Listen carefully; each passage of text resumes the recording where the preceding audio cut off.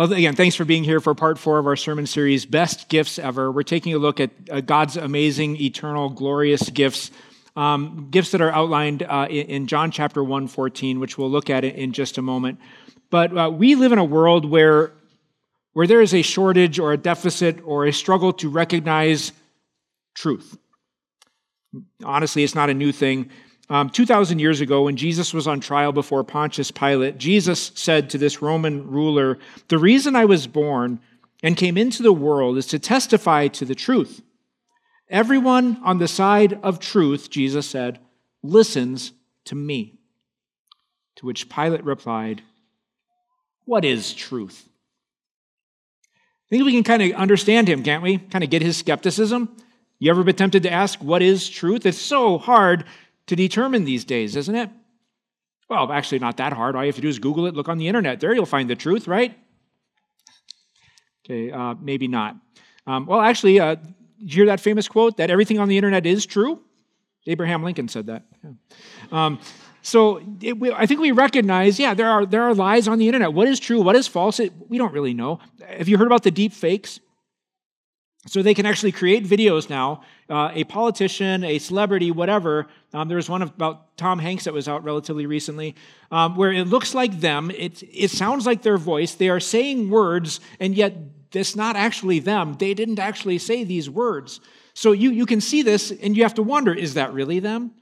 Is this a deep fake? Is it something that's made to look like this person or this celebrity? What is the truth? It's really hard for us to know. But hey, at least we have AI now, right? Just go to ChatGPT, ask your question, it'll spit out a beautiful, nice answer, which of course is truth, right? Wrong. See, the problem is that the AI was made by flawed human beings, and it was trained on data created by flawed human beings, and so it's no more accurate than we are, is the problem. And if that's not bad enough, sometimes it's less accurate than we are. Have you heard of AI hallucinations yet? I don't know how this works. They didn't program it into it, but every once in a while, the AI will spit back something that is false, and it will defend itself. If you push back or you type back some alternate facts or truth, it'll defend its answer to you because it's called a hallucination. It's sure that what it's saying is true. So you can't even trust the AI that is out there. So whether it's partisan politics, after every time there are some debates, the next morning, the news media, they review what the people said, they do their fact checks, and find out that a lot of the facts don't check out, that there wasn't actual truth said, or it was a partial truth, or it was just an outright lie. That happens no matter what persuasion of political party you might like. They don't always speak the truth. In the classroom, the teacher who reads the student's essay, did the student really write it? Or was it produced by ChatGPT? What is the truth? We're not sure. When you listen to your favorite news outlet, do they have a bias? Do they have an agenda? Do they have a backer? Do they have something they're trying to push or a product they ultimately want to sell? What is the truth? Who really knows? So, what is the truth is a valid question today. It's no wonder that it seems like most people in our world today have switched to a relative truth or a moral relativism. In other words, most people in the world today think because truth can't truly be known, you need to decide what is true for you and then live according to your authentic self, your truth. And they need to do that, and you need to do that, and she and he. Everybody needs to think through what is their truth, what is their standard of right and wrong, what is your own morality. Live according to that, and that's just about the best you can do. Truth is relative, which, when you think about it, doesn't that really sound a little bit more like opinion than truth? Right? So, what is truth? How can we know the truth? So here's the irony. People today, every bit as much as people in the past, do yearn for truth. They want to know what the truth really is, an absolute standard, and yet it evades us, right? The word of the year, Merriam-Webster released this a week or two ago. The word of the year is interesting. It's authentic. Authentic is the word. Not false or imitation. That's what authentic means. Not false or imitation. True, right? Authentic self, authentic truth, authentic Mexican. Whatever you want to fill in the blank with. Authentic is a word that was used and looked up probably more than any other this year. People are yearning for the truth. So what is truth? Does it even exist? What if it did? Can you imagine just for a moment that there was absolute truth, that it was revealed to us and we could know it? Would that not be the best gift ever? The truth of the matter is, God does reveal absolute truth to us. And that truth of God is revealed to us through the Lord Jesus Christ. So we've been looking over the last few weeks at a single verse from Scripture that is so deep, so rich, it takes 5 sermons to truly cover it. And that verse is John chapter 1, verse 14, where we read this. The Word became flesh. That's talking about Jesus. And he made his dwelling among us. We have seen his glory, the glory of the one and only Son who came from the Father, full of grace and truth. You'll notice I underlined the words for you because that's been the topic of each one of our sermons over the last few weeks. If you've missed any of those, you're going to want to go online on YouTube and listen to it. And there's one more, by the way. I didn't underline it because I got to keep you guessing. Otherwise, you won't come back next week for Christmas Eve. But there's one more, and I bet you could probably guess what it is, but I'm not going to tell you. But today we're going to be focusing on that last word in this verse, the word truth. Jesus came completely full of grace, which we heard about last Sunday, and truth, what we're talking about today. So what is truth? I think we kind of need a working definition to be able to discuss this further. So let's use this one. I've got a 2-part definition. The first part of my definition of truth is this. Truth is the way things really are according to God. Is that overly simplistic? I like simple. What is truth? Truth is the way things really are according to God. Did you know that our perceptions, our assumptions, the way we view the world is imperfect and incomplete? Our perceptions are not always accurate. When I was a kid, actually even still, I love optical illusions. Anybody like those? I had a whole book of optical illusions. I think I got it from Scholastic in like 7th or 8th grade, and loved looking at the optical illusions. They're interesting because to your eyes, things appear one way, but then you read the little paragraph description that says, no, actually what you're seeing isn't there or isn't real or isn't quite like it appears, and it's actually like this. For example, maybe you've seen the optical illusion with 2 parallel lines, and then the way it's designed, it looks like it's bulging out in the middle, and then you read the paragraph and it says they're not bulging. Those are actually 2 perfectly straight parallel lines. Get out a ruler and check. I did. They were perfectly straight. Like, wow, that blows my mind. They look crooked, but they're not. The way things really are is that those are straight parallel lines. Or you look at these dots and they appear to be moving, but the truth is they're not moving. Go ahead, push pause on your YouTube video that's showing this optical illusion. They still look like they're moving. But the reality is that they're not. It's just an optical illusion, a mistake in our perception. The way things really are different than the way they appear. So what is truth? Truth is the way things really are according to God. God reveals to us what truly is. And we can trust him. So we have this group at 922 Ministries. It meets 3 different times a year. I start this group called Starting Point. It's for anybody that's kind of checking out the Christian faith, checking out the core. What do we believe and teach here? I've had a subtitle for that. That it kind of changes every once in a while. I've called it Starting Point, Basic Bible Christianity, because that describes what it is. I've called it Bible 101. That kind of describes what it is. But I think, I've thought about this several times actually. I've thought about putting the subtitle, Starting Point, Reality 101.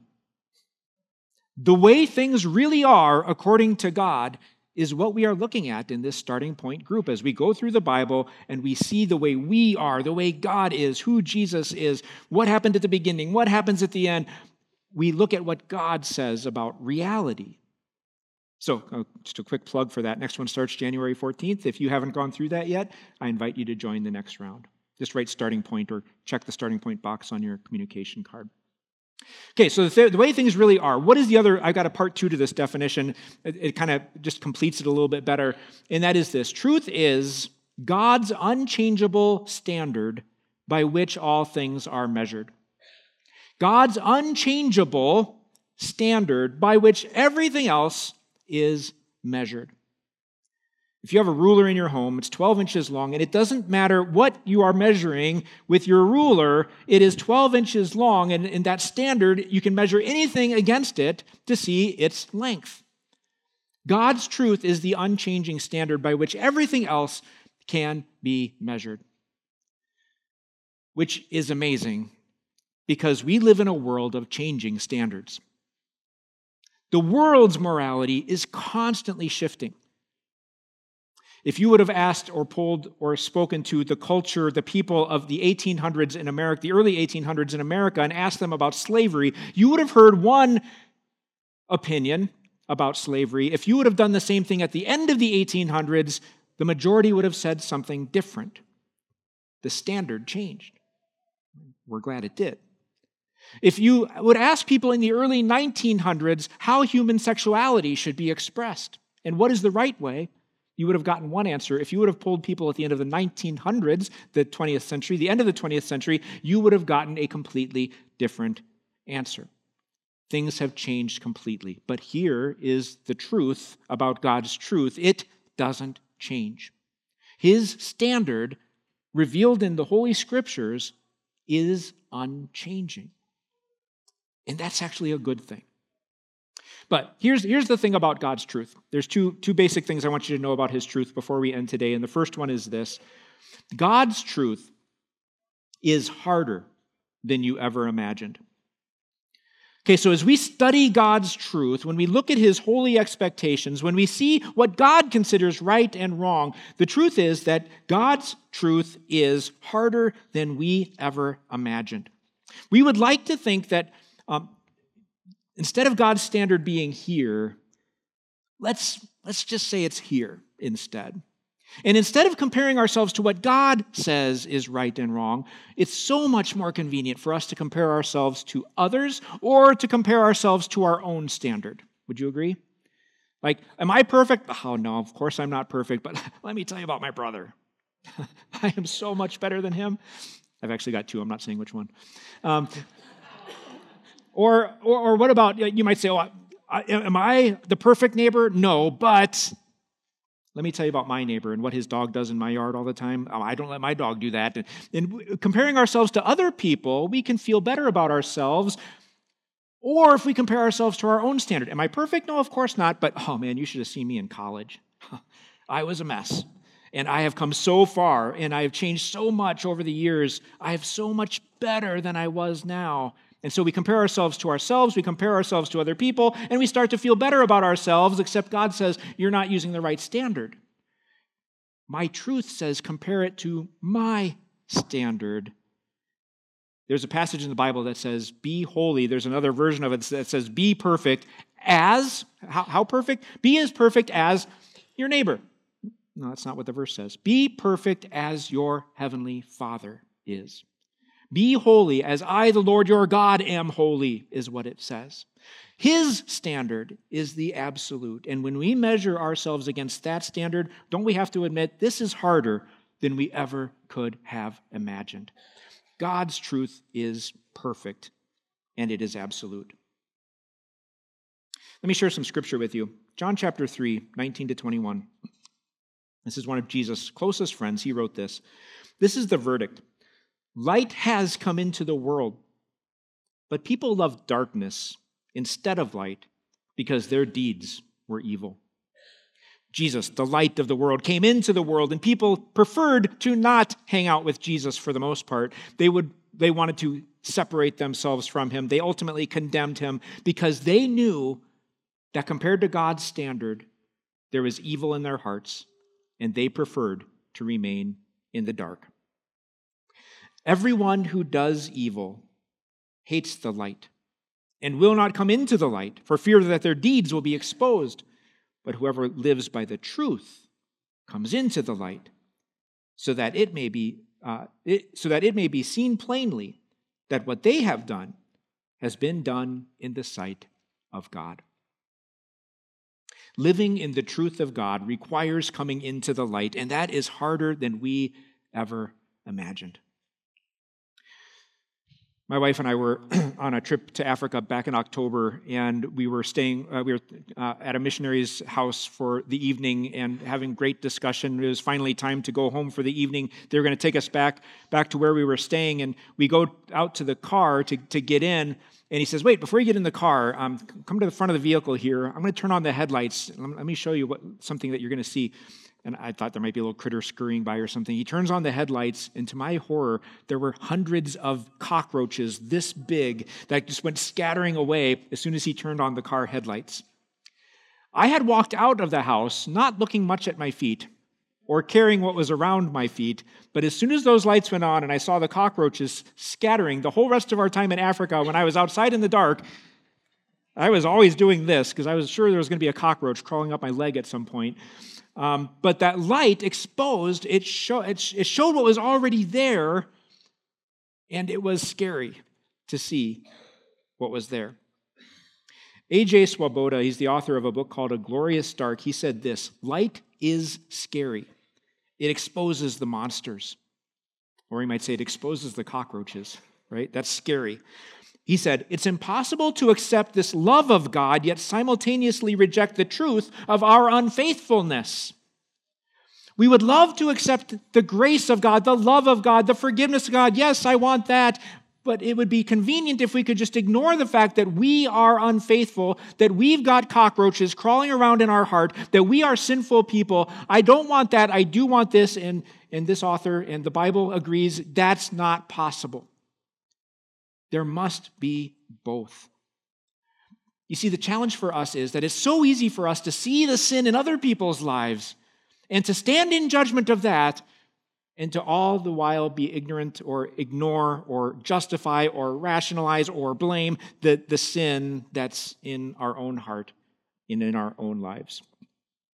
For example, it's very easy for us to think about the person that's struggling with alcohol and just can't seem to get past that. They're an alcoholic, or the person that's the drug addict that keeps going back to it, or the person that has a gambling addiction and they're blowing through their life savings, or the person that's got a porn addiction and just can't seem to stop that. And if you don't struggle with those things, to say, well, why do they do that? They're such evil people. How could they? Because I could never. So I've been a pastor for many, many years now. And whether you believe this or not, it is true that every single one of you and me are one step away from destroying our lives. We are one step away from a complete disaster, because I've seen it again and again and again. But instead, we like to feel confident in ourselves, and we'll cross our arms and we'll say, that guy had an affair. They're in the midst of a divorce. Those kids are so poorly behaved. I can't believe it. I could never. Or you hear about the student caught cheating, or the accountant caught cooking the books, or the employee fired for cause, or somebody in jail for any reason. Well, I could never. I can hardly believe what they did. I would never. Careful. We're all one step away, because those cockroaches are in each one of our hearts. And when we step into the light, when we step into God's truth, it's harder than we ever imagined. And it all comes to light.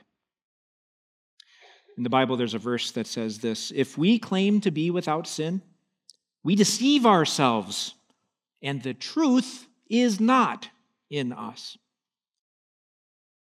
Yeah. So what's in your heart? It's a tough question, right? Not what's in their heart. What's in your heart? What are you struggling with? What attitudes are lurking there that nobody else knows about? What thoughts go through your head? What words have come out of your mouth? What is your addiction that you struggle with, that sin that you keep going back to? God's bringing us into the light this morning, and I know it's uncomfortable. But Jesus says, I got to tell you the truth. And it's harder than you would have imagined. It leads us to do what we did earlier in this service, and that is to fall before our God and without excuse, acknowledging what's in us, each of us individually, we say to him, Lord, have mercy on me, a sinner. I don't deserve it, I haven't earned it, but have mercy on me, a sinner. And I don't want you to leave with that heaviness in your heart. So I got to share part 2 with you here. And that is this. God's truth is also better than you ever hoped.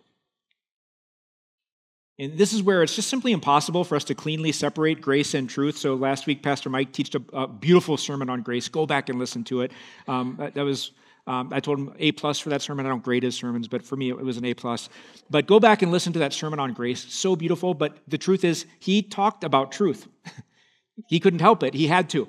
And I'm talking about truth today, but I can't help but talk about grace because the two are connected and I can't separate them. And the truth is that God's truth is also about his grace. And his grace is for you. You've heard this verse before, but I got to share it with you again. John 3:16 and 17 says this, for God so loved the world, God so loved, what's your name? Fill in the blank. Put your name in there. For God so loved you that he gave his one and only Son. What did he give? His one and only Son. That whoever believes in him shall not perish, but have eternal life. For God did not send his Son into the world to condemn the world. That would be the only truth, and it would be right if he did. But he sent his Son into the world to save the world through him. And that's the part of God's truth that is better than you ever could have imagined. You are forgiven of that sin. God forgave you, even though he saw the cockroaches. He didn't get grossed out and run from you. He didn't banish you as he could have. He ran to you, he embraced you, and he found a way to get rid of the cockroaches for you. And that's what the Lord Jesus did. Appreciate his sacrifice. When Jesus went to the cross, can you imagine him covered in cockroaches? If every one of your sins is a cockroach, it filled your heart. Jesus said, I will take them from you. He was covered in them. He went to the cross and he paid the penalty. He cleansed you. He exterminated them all. And so you stand before God clean, pure, holy, beautiful, child of God. That is the truth that God wants you to know through the Lord Jesus Christ. And it's beautiful. And it's better than you ever could have hoped. God didn't love you so much that he changed his unchangeable standards. That's how some people view the gospel. God so loved the world that he doesn't require as much from you. He just requires as much as you can give. So give it your best shot. That's not the gospel. God so loved the world that he gave his one and only Son, not to lower his bar, but to keep the bar exactly where it was, but to raise you up so you meet his holy standard. In Christ, you are clothed in him, holy, blameless, and pure in God's sight.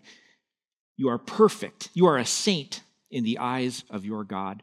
And that is some incredible truth that God shares with us. And when you know this, and when you believe this, and when you are cleansed of your sin, and you know Jesus did it, and you know what it cost him, that gives you a new view of God's truth. It's not something scary anymore. It's not something that makes you run. It's something you embrace. It's something you seek. You recognize the beauty of it. The truth is that lies hurt. Lies destroy. Lies separate people and ruin things. And that's why the devil is the father of lies. But the truth will set you free. The truth brings you into the light. The truth is beautiful. The truth restores. The truth heals. The truth is what we embrace as we follow Jesus. If this is Jesus and that is sin, you cannot say, I love Jesus and I want his forgiveness and I'm going to keep on sinning and doing all the wicked things that he hates. That's incompatible. Jesus came full of grace and truth, both of them complete. So, this final truth, Jesus is full of grace and truth. And we can't separate them. And we can't take one without the other. And yet we sometimes do that. And when we do, we run into problems. So let me just explain that. What happens if you have grace without truth? And what happens if you have truth without grace? Both are bad, both do damage, both are harmful. If you have grace without truth, what you get is permission to sin. Grace without truth is permission to sin. I'm forgiven of it all anyway, right? That means I can continue and live however I want to live. Jesus forgives it anyway. We're going to see how that skews our perception of God and we don't see him accurately. But just as damaging is the second one, that truth without grace is permission to cancel.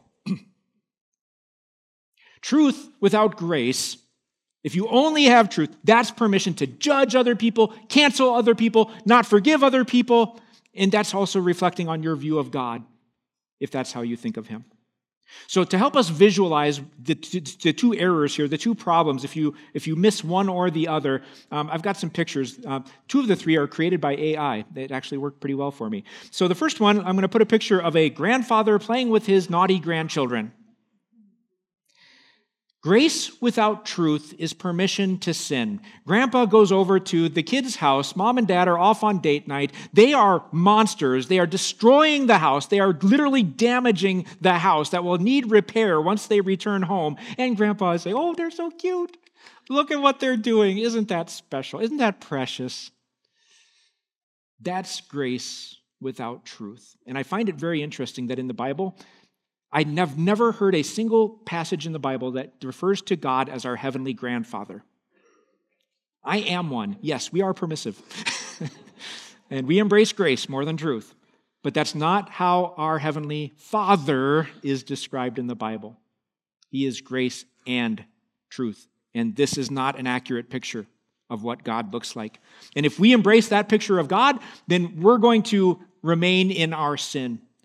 And I've heard so many people do this. Yes, I know this is wrong, but I know I'm forgiven by Jesus. Therefore, I can continue in the wrong. And I continue to do these things that Jesus hates because he forgives me anyway. Wrong. You can't pursue Jesus and do what Jesus hates at the same time. His grace forgives you, and he empowers you for godly living in line with his truth. Truth and grace go together. Okay, so what is the image of God then if you have truth, but you miss the grace? I would say it looks something like this. This is not an AI-generated image. I could have picked from thousands of images because in medieval times, this is actually an 11th century mosaic that comes from Athens, Greece. Eastern Orthodoxy has all kinds of icons where Jesus looks a whole lot like this. Angry, mad, scowling, because you have not kept his truth.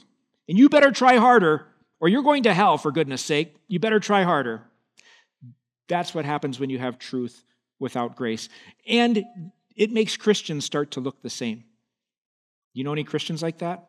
That get really judgmental, that are really proud of themselves. They think that maybe they've started to get pretty close to this standard, but they sure haven't, and let me condemn them. And they get angry and they get mad at everybody and they start wagging their fingers at people because they hold to the truth, but they fail to see the grace of God for themselves or the grace of God that he wants us to apply to others. So we get this skewed perception of God with truth without grace. So what does Jesus really look like? And I wasn't sure what image of Jesus to put up on here for this last one. So I went to AI. I didn't think I would get anything usable. And I put in, create an image of Jesus full of grace and truth. Here's what came out.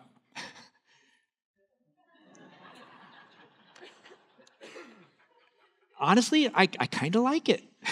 I think I see both. Okay, so you see those golden rays coming out from Jesus. Does that reminds me of his truth, his holiness, his power. Okay, he is God. He is truth. But look around the heart of Jesus there. See that red amulet? I'm not sure what that is, but behind it I see a cross, right? And the cross reflects the grace of Jesus. I like it that at least he's not scowling. So maybe this is a good image of Jesus full of grace and truth. But it's at the cross of Christ that the truth and grace of God come full bear, and both are fully reconciled, so Jesus could be fully grace and truth. The truth of God Sin is ugly. It must be paid for. At the cross of Christ, it was. God loves you. He's full of grace. He wants to forgive you. At the cross of Christ, he rightly can, because Jesus took your payment and he paid for it in full. So, friends, I pray that you grow in your love and appreciation for Jesus, who is full of grace and truth. Is that truth harder than you ever imagined? Yeah, I think it is. At the very same time, is that truth more beautiful, and is it better than you ever could have hoped for in Christ Jesus, full of grace and truth? Yes, yes, it is. So God bless us with a lifetime of study and absorption and love and praise to our great God and Savior, Jesus Christ, full of grace and truth. Best gift ever. Let's pray. Please stand.